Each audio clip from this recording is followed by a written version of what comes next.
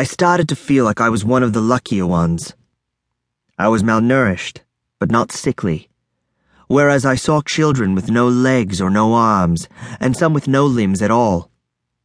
There were others with awful injuries, and some who could not, or would not, speak.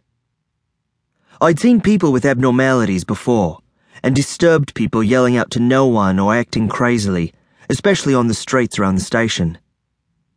But I could always avoid them if something about them scared me. In the home, I couldn't get away. I was living with kids with all manner of problems, including criminal and violent children who were too young to be jailed. Some were almost adults. I later learned that this was a juvenile detention center called Lilua, housing problem children of any and all kinds, including lost children, but also the mentally ill and thieves, murderers, and gang members.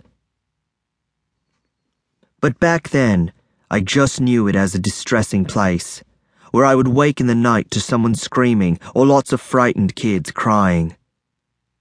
What would become of me here? How long was I going to live in this horrible place? Again, I had to learn how to survive. Just as I had been picked on by boys outside, from the outset I was picked on by older boys in the home. Not having much vocabulary made me vulnerable, and being small and relatively defenseless brought out the bully and the brute in them. Bigger boys would start taunting and making fun of me, and then push me, and if I didn't manage to get away, I was bashed. I quickly learned to stay away from certain areas when it was playtime. The staff didn't seem willing to intervene, but when they did, punishment would be meted out without regard for who was to blame. A long, thin cane was fetched, which hurt doubly because a split end pinched the skin on contact.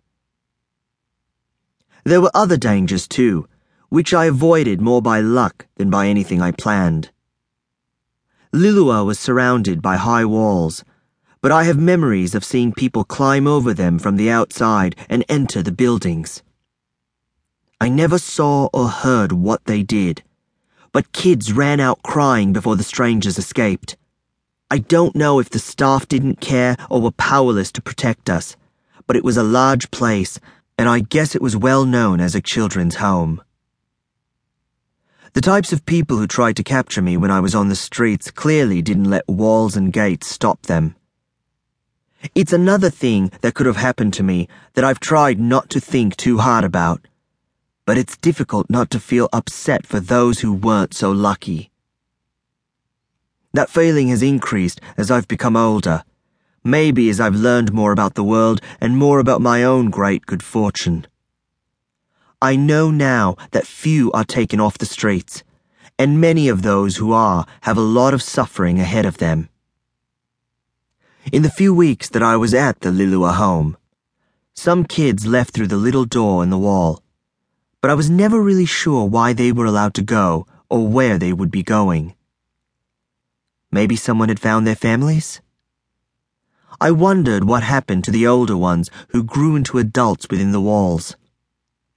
Perhaps they were sent to a different place, or just released onto the streets at a certain age. I prayed that for whatever reason, I would be one of those who got to leave before that. And eventually, I was. Although I didn't know the reason at the time, about a month after my arrival, because no one had reported me missing and they didn't know where I was from, the authorities decided to hand me over to an orphanage. All I knew was that I was called into the main office and told I was being taken to another home, a much nicer one. I was sent off to shower and was provided with new clothes. As always, I did as I was told. They said I was very lucky, and although they didn't seem to have found my family, I did indeed feel very lucky to be leaving what I'd come to think of as a hellish place.